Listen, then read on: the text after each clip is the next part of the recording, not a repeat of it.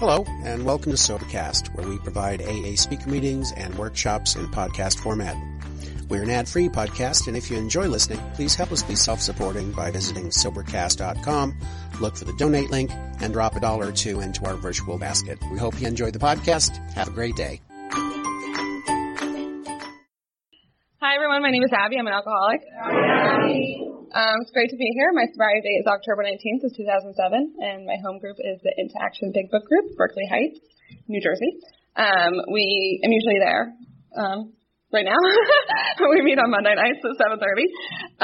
It's a Big Book meeting, and twice a year we do a Big Book workshop where we all go through the steps together as a group. We do a 6-week workshop. I drink a lot of soda, so I'm a little jittery right now. And I didn't eat dinner either. So forgive me if this talk is completely all over the place. Try to follow along. I like the spotlight that's on me right now. That was kind of cool. Freaked me out at first, but I'm kind of getting used to it.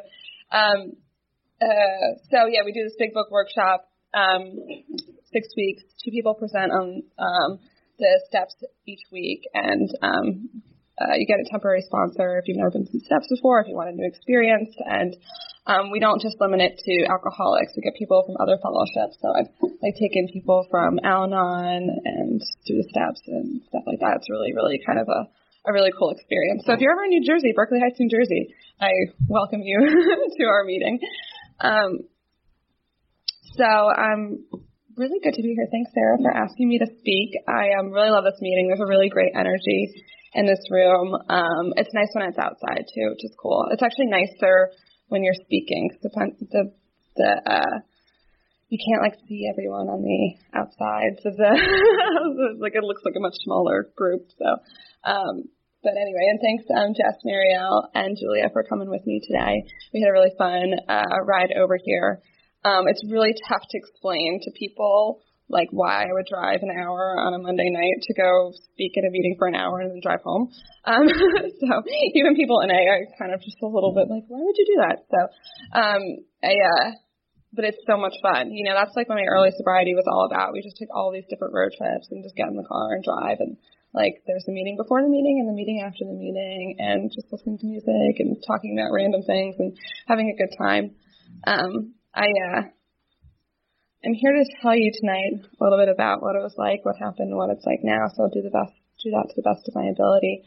I'm born and raised in New Jersey. I lived there my entire life, and that doesn't make me an alcoholic. And I come from a long line of alcoholics as well, which also doesn't make me an alcoholic. But from an early age, I had kind of a sort of not a very. I know that some people, they grow up and there's alcohol at family parties and stuff like that, and everyone's having a good time and it's fun and it's very attractive. People in my family drink and they go to the psych ward, it's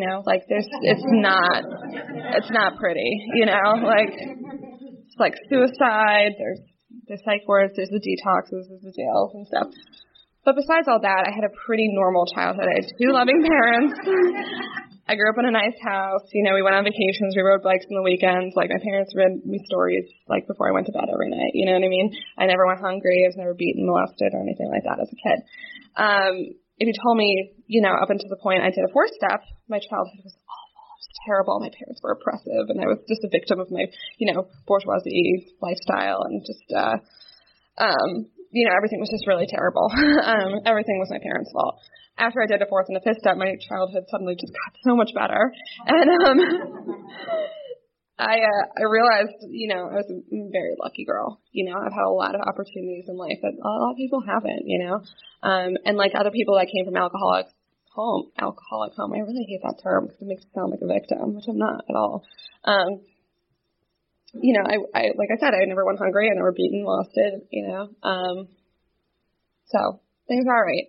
And as a small child, I think I was a pretty happy-go-lucky kid. But I always wanted to be a badass. I always wanted to break the rules, but I was such a wimp, I could never really do it. I remember when I was in 2nd grade, I think, they were putting new grass. They were planting new grass in the playground, and there was the hay they put over it to protect the seeds. And really how landscaping works, but anyway, there was hay on the ground, and me and my friends would like pick up the hay and pretend we were like smoking cigarettes, you know. And I thought that was like really cool, you know. And I actually remember the first time I ever smoked a cigarette, I was like 12, and it was because of health class. Like we were learning about, you know, the dangers of smoking, you know, black lung, and you know you're gonna die and get cancer and all these horrible things. And my health teacher, you know, was like, you know, just be honest. You know, has anyone here tried smoking? And about half the class raised their hand. And I'm thinking, I'm like really behind, you know, because I was very self-conscious then, you know, and I was like very concerned about fitting in and what people, like keeping up appearances and what people thought of me and all that other BS, you know. So, like, I got my friends after health class, I was like, oh, I got to start smoking, you know. So, like, that day, we, like, went and stole some of my sister's cigarettes and, like, smoked a cigarette for the first time, which is sort of, like, pretty much characterized a lot of my actions, was just, like, I just wanted to fit in. I just wanted to feel different, you know. It was, like, a lot of my, and now that I know from, you know, working with a sponsor and being active in AA and, you know, working the 12 steps, I know that a lot of that just based on fear. Like my entire life was just based on fear of what you would think about me, you know, fear that I wasn't good enough, fear that just constant feeling uncomfortable in my own skin. And so, like I said, I was a pretty like happy-go-lucky kid until about like middle school, like rolled around, things really started to go downhill. And I like just, you know, it's a pretty awkward time for everyone, you know, like the adolescent ages, like everyone's hormones are raging and, you know, everyone's just a weird, awkward kid. But I felt like I was the weirdest, most awkward kid there ever could be. So how I dealt with that was just being completely outrageous and over the top. So I used to wear these like pink leopard print pants to school, had a matching blue pair. You know, I wore these huge like 4-inch platform shoes, like with fuzzy, they're like I really don't even know how to describe them. This is when the Spice Girls were really popular. So I pretty much dressed like a Spice Girl to school. And it was not a good look. Like that's just not the best way to make friends, in case you're wondering. So I started kind of subconsciously trying to like, you know, dress like everyone else was dressing, listen to the kind of music you're listening to, you know, try to fit in with this group of people, pretty much everyone who would accept me. And, you know, looking back, I don't really think I did this like consciously, you know, like looking back, I'm able to have like a little perspective on my life and sort of add a narrative to how my life went. And yeah, so it was just sort of like, just desperate to do anything, you know, I'll do anything to get you to like me, you know. And I remember trying to like read like Cosmo Girl and 17 magazine and like trying to do my makeup and look all pretty and cute, but I put like too much bronzer on and my face would be a different color than the rest of my body, you know. Or like I started tweezing my eyebrows in 7th grade and I didn't really know when to stop. So for about a year I had no eyebrows. Really good luck. Really, really good luck. And I also, my friends, I have some of the same friends from back in the day, and they still talk about, like, I remember in 8th grade when you didn't have any eyebrows. So it's like, yeah, I do. Thanks, guys. No wonder I drank. And I also remember, you know, in 8th grade, writing in my journal, like, I'm so depressed and I don't know why. You know, just really, that's when I really started becoming really inward and feeling really detached and really removed from the rest of the world. And I started cutting myself. It was around that age because it was like an outlet. It's like I didn't know how to deal with, you know, the emotions that I had and the feelings and the behaviors and the actions. And, you know, I took myself very seriously. It was very dramatic. And now from working with prayer and meditation and stuff, I know not to take myself so seriously, not to take my thoughts so seriously. And that the thoughts that I have don't make me who I am. You know, there's not really much I can do about what goes on in my own head. You know, I can have some power and control over my actions. But I didn't know that when I was 14. So I took every thought I had very seriously. You know, all my feelings were very real. And the first substance I ever picked up was pot, which was awesome because my sister was a drug dealer and she lived upstairs. So it was just very convenient. And she, yeah, it was great. And my dad was drunk all the time, so I didn't notice. So, I stayed home from school one day, and my sister's like, have you ever gotten high before? And I was like, no. And I didn't think twice about doing it. It was like when I first started drinking. I did not think twice. Any substance anyone ever handed me, I was like, yeah, sure, I'll do it. I'm down. I just was like inherently drawn to anything that, would make me feel different, and so I got high, I ate like a box of fruit snacks, took like 3 showers because I was really paranoid that I smelled like marijuana, before my mom got home. Nothing really bad happened. It was like a little period of time where I wasn't me, and that was great. Because at that time, being me really sucked. So anything that got me out of me, it worked well. So I picked up my first drink when I was about 15, and I was a sophomore in high school. And when I went from middle school to high school, my parents gave me the option of going to private school. And I thought that was my chance to start over fresh, because that's like how we think. Now I know that, if I change jobs, change schools, change friends, change boyfriends, whatever, it might help for a little while. It might make things better for a little while. But if I'm the problem, I take me everywhere I go, and what I've learned in AA is that, it's an inside job. And I need to be okay anywhere I go in any situation that I am, in. So anyway, again, I didn't have this kind of insight and perspective back then. So I go to school and I think everything's going to be different, right? I'll make all new friends, I'll have new teachers, like everything's going to be, it'll be great. And I get to school and it's like the most intimidating situation. Everyone's like beautiful and rich and drives wonderful cars and just like dressed in, the most expensive clothes and tan and gorgeous and looks like supermodels. And, so that wasn't really helpful for someone who feels inadequate and inferior all the time.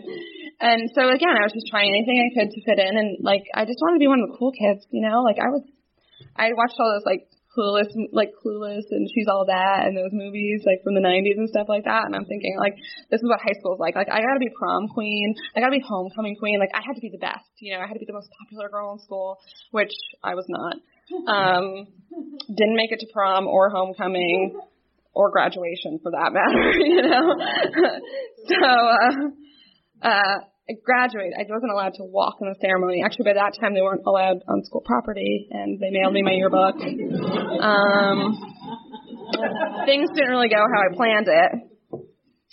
So I want to be one of the cool kids, right? Because I think, if I fit in, that'll be good. And so what do all the cool kids do on the weekends? They go to parties and they get drunk. And I was like, I got to do that. How do I get in? How do I get into these parties? And, the friends that I hung out with, they went to the movies on the weekends, and I thought that was kind of boring, and, like, hang out at someone's house. Like, I wanted to party. I wanted boys. Like, I wanted the whole experience. So I go to this party. I'm like, it's Halloween, and this girl pretty much invited everyone into school to go to this party. I wasn't exactly invited, to go, but I went anyway, and like everyone in my school was going to be there. And I'm like, this is my chance to impress everyone. I got all cute and dressed up, put on my makeup and thought I looked really good. Probably looked like a mess. I really was like a terrible, terrible dresser back then. But, I used to like wear the most ridiculous outfits. So I get to this party and like, I don't know what anyone else, but I was pretty much a pathological liar back then. And so I just like make up stories all the time, and so I'm at this party telling people, like I drink all the time, like with my other friends, you don't know them. Or like I used to make up boyfriends, I'd say he goes to another school, you don't know him. He didn't exist, but anyway, that was really cool. And so we're waiting, and the alcohol gets there, I put in my $5. I think it was like some cheap Smirnoff vodka and some maybe like some sort of cheap beer, and I just start drinking, The way that I drank from the very beginning was the same way I drank to the very end, like get as much in me as quick as possible, and except towards the very end, I had to get a lot more in me a lot more frequently to get where I needed to be. So, like I'm drunk, and the next thing first thing I start drinking, then next thing I know I'm completely trashed, and I'm like crawling all over the ground because my legs don't seem to work anymore, and I'm like wearing a skirt, which is like really not a good look. And, the girls' parents come and bust up the party, and I'm like sprawled out on the bathroom floor next to the toilet of my own vomit, and they give me the phone and tell me, you have to call your parents. You know, they have to come pick you up. And I was like, I don't even know where I am right now. Like, I can't call. It's like midnight. I can't call my parents, you know. So I dial, so I figured I'd fake them out, right? So I dial the first number that comes to my mind, which is my cell phone number. And my cell phone rang in the next room. So that cover was blown. And I think I pretended to dial another number. And then next thing I know, I'm getting a ride home from somebody else. I go to my friend's house, and everything's okay. My parents don't find out. And I wake up the next morning, and I really felt like it was like the worst hangover I would ever have in my entire life. And I really did feel guilty. Like, I felt ashamed. Like, I felt like such an ass, you know? Like, I was trying to be, like, show everyone how suave and sophisticated I was, and I just made a complete fool out of myself, and I was really embarrassed. But did that deter me from drinking again? Absolutely not. You know, in fact, I think I felt like some fire ignited in me where I was like, I gotta get drunk as much as possible, as often as possible, because that was awesome, you know?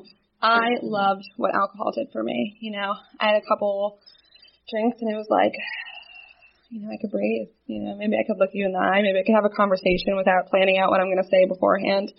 A couple more drinks and I felt like I was the life of the party. You know, I'm the girl like dancing on tables, and a few more drinks, I felt like I was the hottest girl in the room, and you're just lucky to my presence. And from going from that like shy, nervous, awkward girl to feeling like that. Like, who wouldn't want that all the time, you know?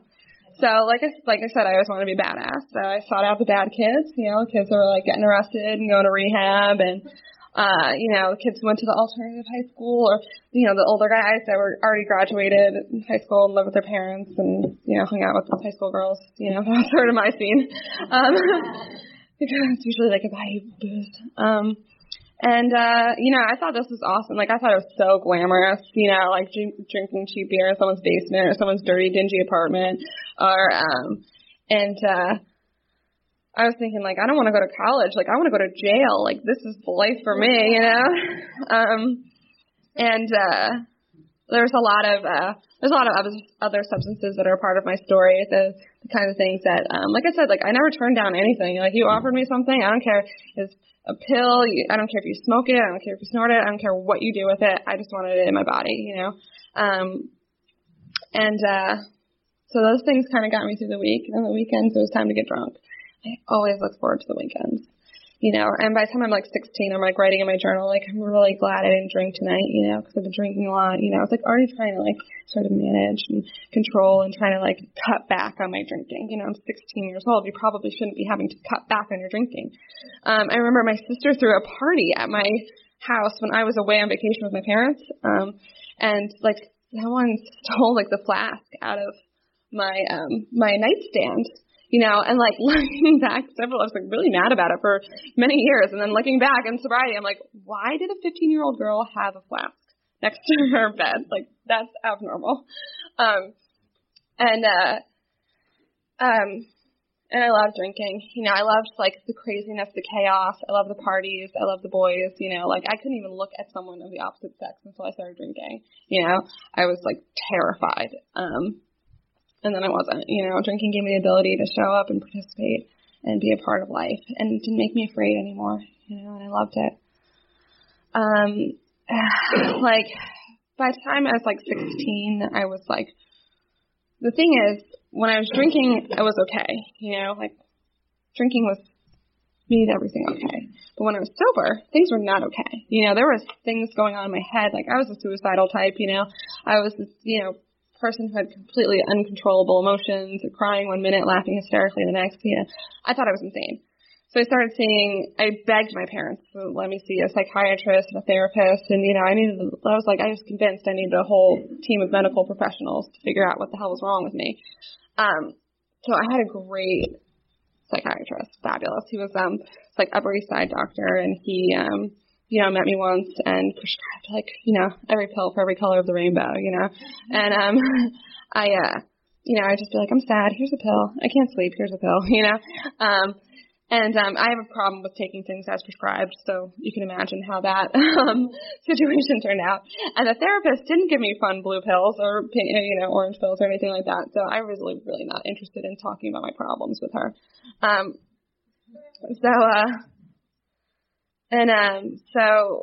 Things are just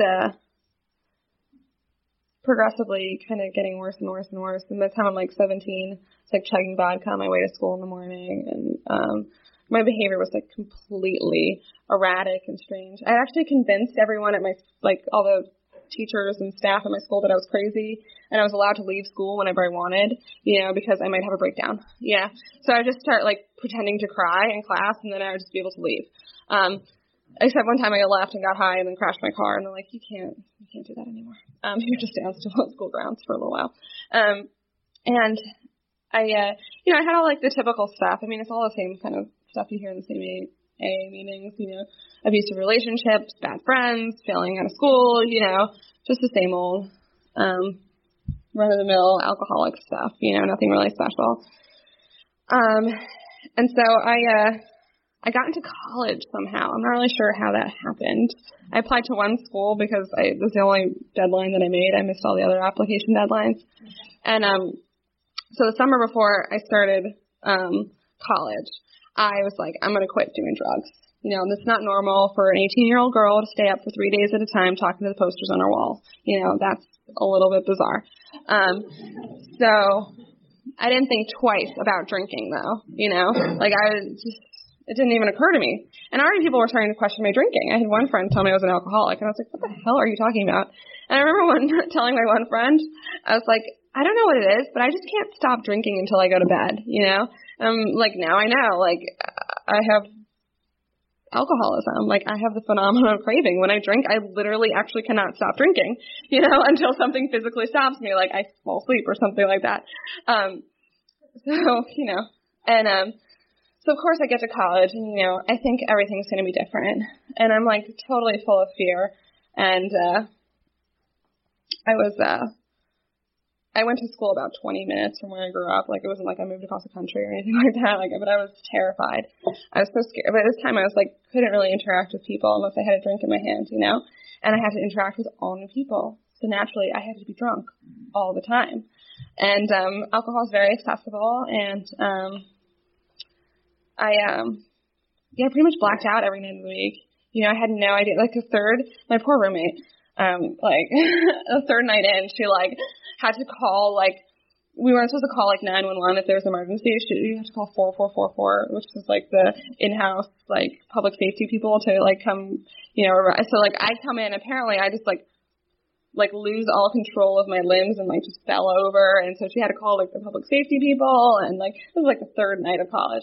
And she's like, oh God, what kind of roommate did I get stuck with, And I was okay. And then I got in trouble again. I don't know what happened. I got drunk. I got back to my dormitory, and somehow I fell, and I'm bleeding from the face, and my RA, it's the second time. And then I had also got in trouble for smoking pot. I didn't think that was a drug. There's no way I was going to quit smoking weed. So, and there was all this stuff building up within the first 2 months I was at school, And so they sent me to see the substance abuse counselor, right? And so I'm filling out the intake form, right? It's just, it's those kind of forms you fill out before you go to a rehab or detox or something like that. It's how much do you drink? How often do you drink? Do you ever think about killing yourself? What kind of drugs have you tried? All that stuff. So I was like, well, do I think about killing myself? Well, you can't, duh, who doesn't? And then, how often do you drink? Well, duh, I'm in college every day. And then it was how many drinks do you have in a night? I was like, who keeps track of how much they drink in a night? I have no idea.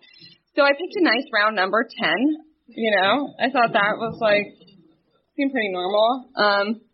And so she looked at my intake form, and I was really honest about all the drugs that I had done.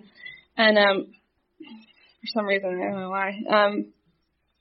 And she, this woman, she's a very nice lady. I'm sure a certified substance abuse counselor, but she was not an alcoholic. And she looked at my form, and she was, horrified, She was like, you have 10 drinks in a night? I was like, well, yeah, is that bad? So absolutely delusional about my condition, And, because there's usually like 8 shots in before I started to black out, so I figured I must have at least 10. I probably kept drinking after I blacked out, and so she tried to, like, she's a really nice lady, and, she tried to give me tips on how to control my drinking, and I'm here, so they failed. And but how that woman actually really did help me was, like, she helped plant the seed that there was something abnormal about my drinking. I got sober about a year later, and the entire year I spent trying to prove that, A, that I could drink, B, that I can control my drinking. And when I realized I couldn't control my drinking, I thought maybe I could plan my life around my drinking. See, I'm a writer. I'm like a creative type, right? And I thought, I'm like, well, drugs, alcohol, they make me creative. I thought I was going to be like Hemingway and like travel through Europe and, unfortunately, like, I am like the non-functioning type of alcoholic. Like, I drink and I don't do anything. You know what I mean? Like, I drink, I pass out, and I just sleep for like 2 weeks, So that didn't work out for me so well. My second semester in college, I went to my first AA meeting, like totally out of the blue. I didn't know anyone in AA. I think I'd seen some movies, like, where they went to AA meetings or something. And, I'd known some friends back in high school who got, like, sent to go to rehab. And I know, like, when anyone of my friends got sent to go to rehab, it was like a really sad thing, It was like, oh, God, Matt's going to rehab. Like, we'll have to party when he gets back, like, it was like, not like, oh, we're going to really help him, like, with his problems. Like, oh, he got caught by his parents or whatever it was. So, so I knew a little bit about that from people that were, like, forced to go to it, when they were younger. So I really didn't know anything about Alcoholics Anonymous. I went to this meeting, and it was in a church basement, and I got there kind of early, and there was a guy there, and he's about 25 years sober.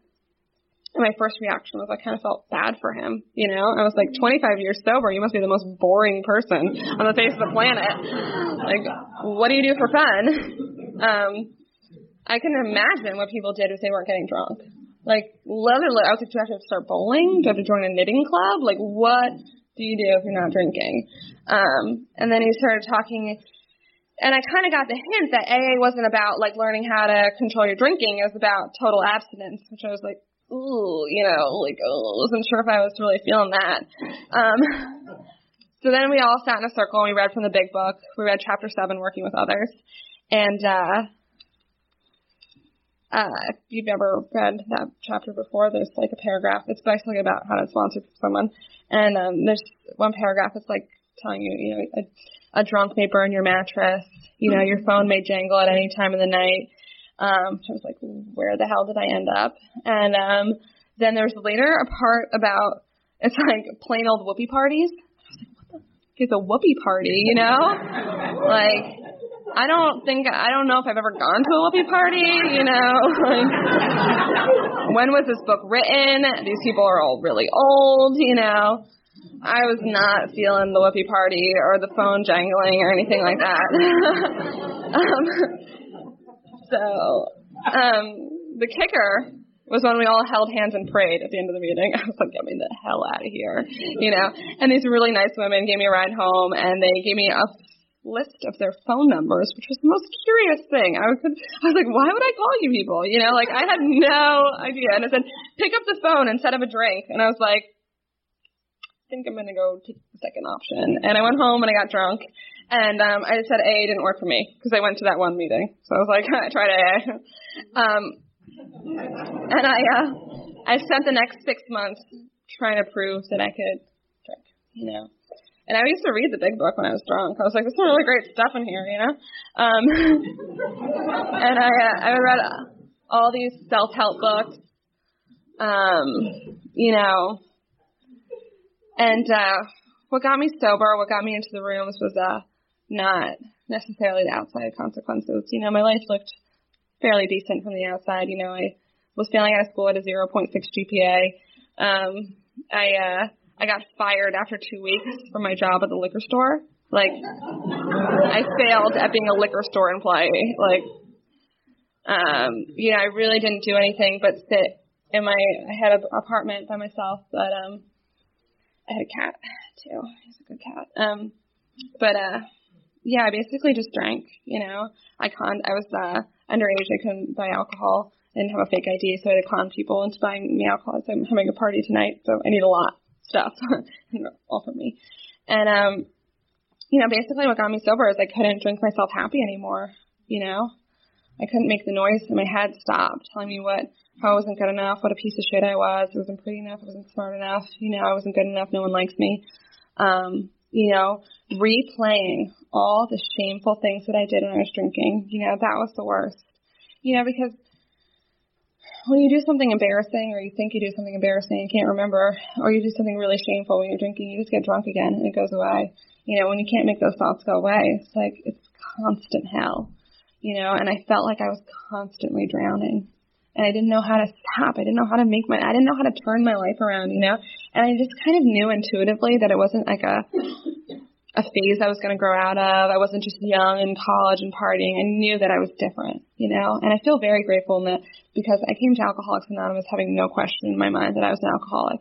In fact, I actually really loved having problems because when you have problems, people feel sorry for you.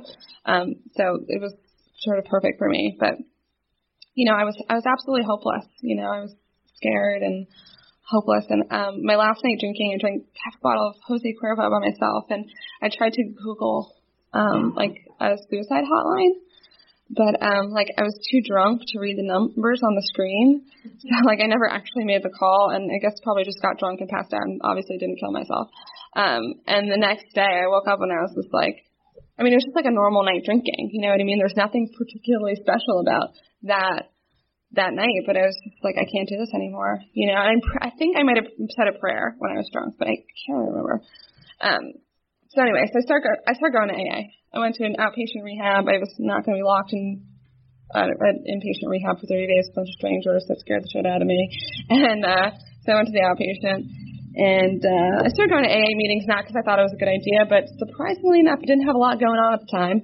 So I really had nothing better to do. I took a medical withdrawal from school. I didn't have a job. I really didn't have any friends. I had this one boyfriend, but I dated him because he worked at the liquor store. He could buy me alcohol. Once I got sober, there's really not much use for him anymore. I don't really like him that much.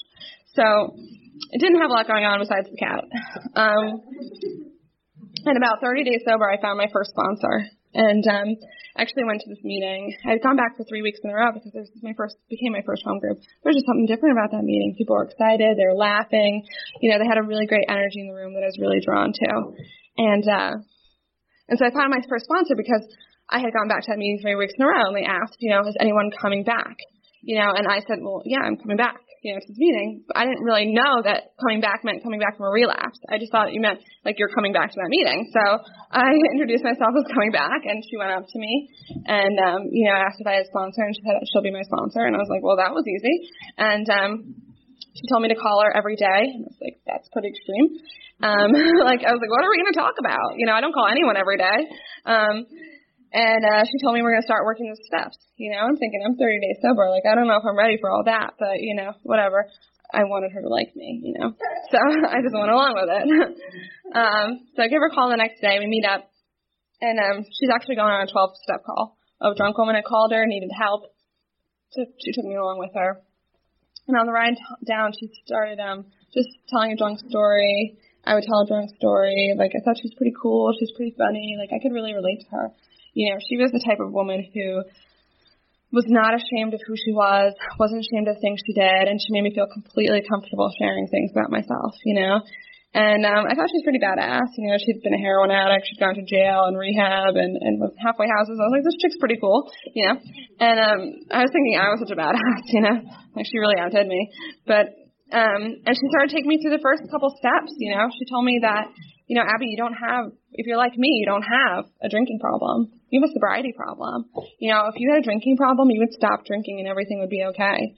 But I know at least when I stop drinking, everything's not okay. My mind's racing. I feel uncomfortable in my own skin. I feel afraid of people. I feel afraid of the world.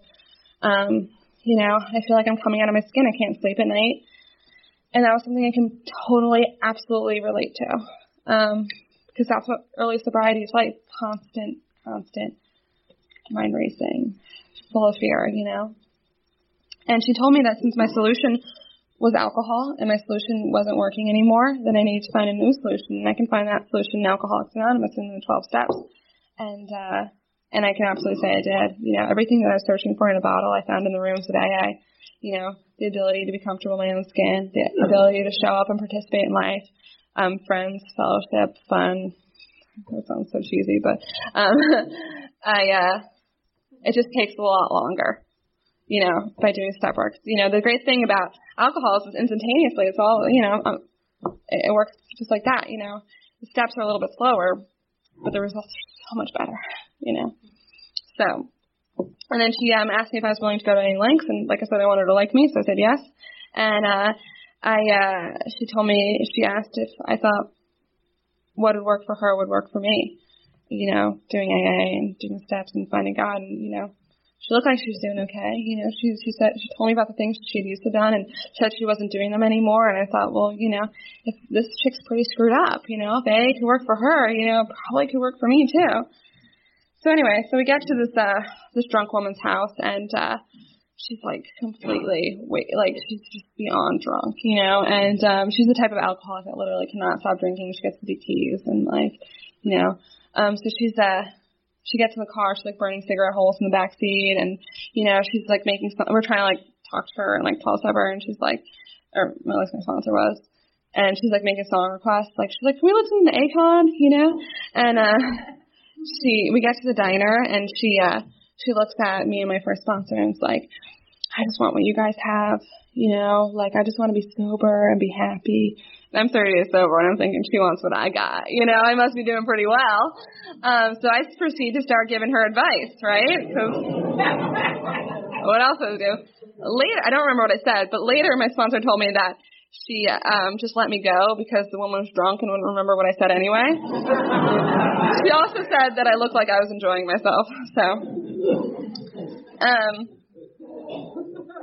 the moral of the story is I drove home that night feeling like I was floating on air. You know, I felt better that one night. Made me feel better than I felt in a really, really long time, you know. And I believe it's because I experienced two magics of Alcoholics Anonymous that night, you know. I experienced the magic of, you know, two drunks talking to another, sharing, relating on the same level. No one's better than the other, and we're just all a bunch of screwed up people trying to get better, you know, and trying to help other people get better. And the other magic was, you know, helping someone else.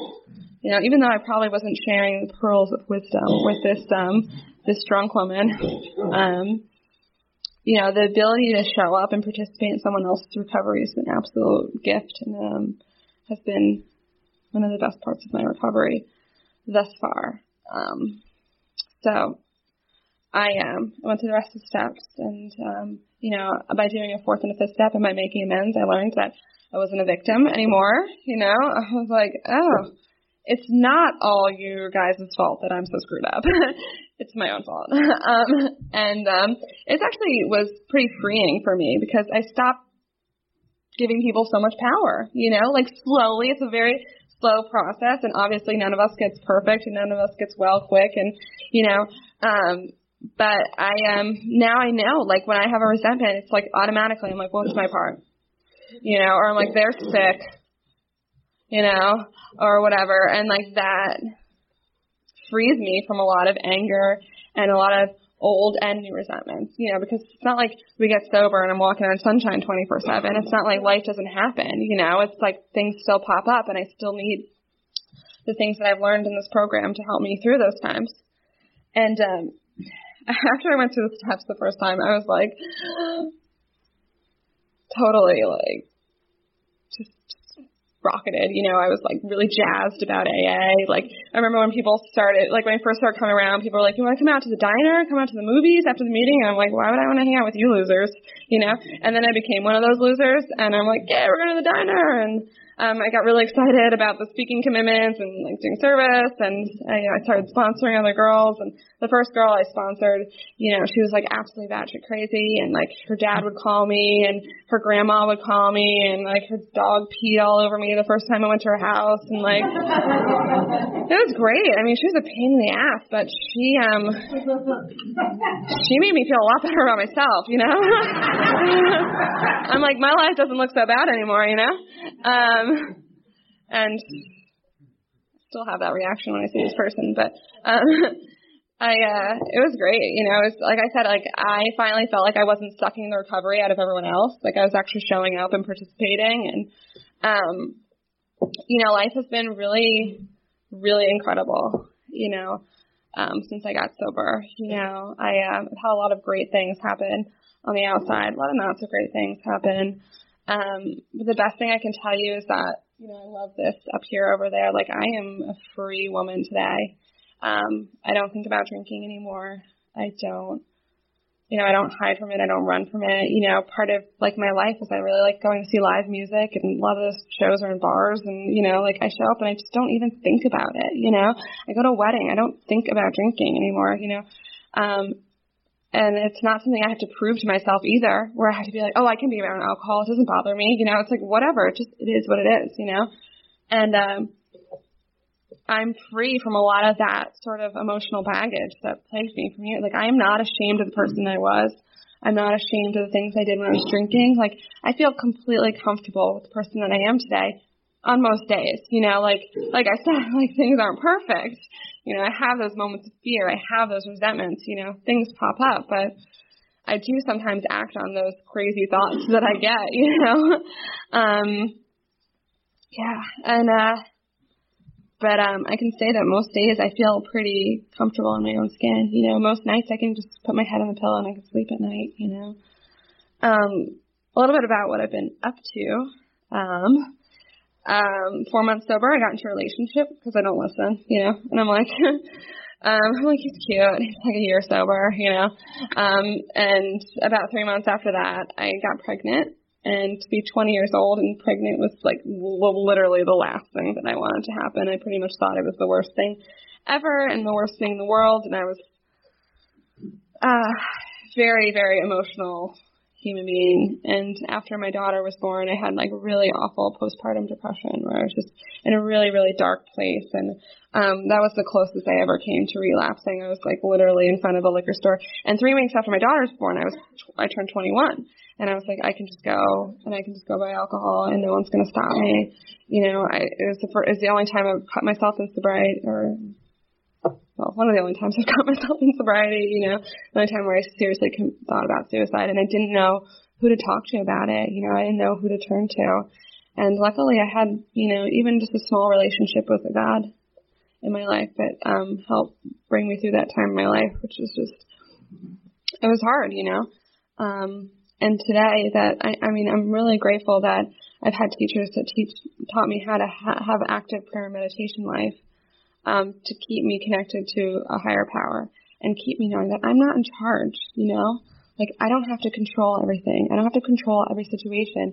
And you know what? I'm a human being. I'm going to have a range of emotions, I'm going to laugh. I'm going to cry. I'm going to be sad. I'm going to be happy. And that's okay. It's okay to just sit in the moment and be in the moment. Everyone's broken, it's just, I'm broken in a way in which I'm alcoholic, and luckily I have a solution. There's a lot of people out there who are absolutely like, they don't have a solution for whatever it is that is plaguing them. And I feel really grateful that I do. And I can say my daughter, turned 4 in January, and she's just like, it's wonderful. I love being a mother today. It's perfect for a person like me because I'm so selfish and like constantly gets me out of myself. And she just like shines God out of her eyes. She's just so beautiful. And she's such a little AA baby. She like the other night I was speaking at a meeting actually last night, and she's like, I'm like going to a meeting, And she's like, well, who's speaking? And I was like, well, Mommy's speaking. And she's like, no, you're not. I was like, yeah, I am. I don't think she's ever heard me speak before, so it's like weird thinking of me up at the podium. And she knows when to hold hands. She knows when to clap when appropriate. And, she's grown up in AA, and she's wonderful. And I ended up marrying my baby daddy, about 2 years sober. And, I'm really lucky. Like, it really could have turned out so differently than what it could have turned out. Like, he's an amazing father and an amazing man, and we're currently not together, and that's okay, Like, sometimes relationships aren't meant to be, and sometimes they are. I don't know. We'll try to work it out and see what happens, but I know that I try to trust in God, and, this, honestly, like, the separation has been the best thing for my sobriety, because I'm doing all the things now that I should have been doing 5 years ago when I first got sober, like talking to other women in AA, actively praying, actively meditating. I've gone on this, like, amazing spiritual journey recently. I just started studying, like, Buddhism and Christianity again, and practicing Buddhist meditation, and you know what, the take-home message is all the same, clean house, trust God or Buddha or your higher power or whatever, and help others. It's all the same across any religion or any sort of practice you do. And that's really just helped me just relieve so much of the noise in my head. I can't even really explain to you how powerful prayer and meditation has been in my life over the past, few months. So I feel, I think that everything happens in our lives for a reason, and I'm really grateful for everything that has transpired, even if it was uncomfortable. There's moments where I felt really uncomfortable. There were moments where I couldn't sleep at night, where I was up at 3 a.m. and my mind was racing. But you know what? If I didn't sleep that night, it's because I wasn't supposed to sleep that night. Like, it's not a big deal, Like, I'll wake up the next morning and hopefully tomorrow will be better, Hopefully tomorrow my actions will be better. I wanted to end by saying that, the things on the outside are great. I was able to finish school. I boosted my GPA from 0.6 a little bit.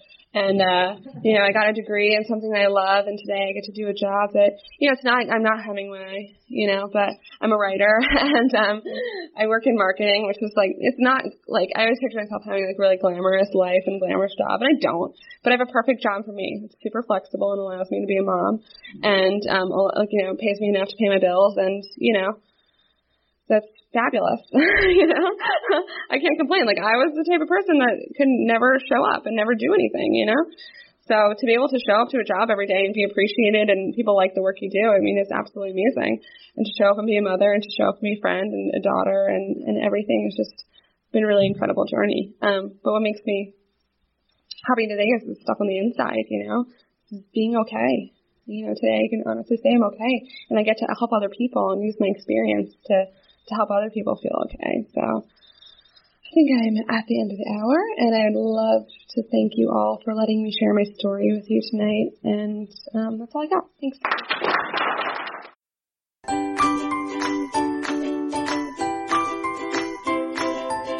Thanks for listening. I hope you enjoyed the podcast. Sobercast is ad-free, and we'd like your help in order to keep it that way. So if you'd like to help us be self-supporting by pledging $1 or $2 a month, visit Sobercast.com and look for the donate links. Thank you very much.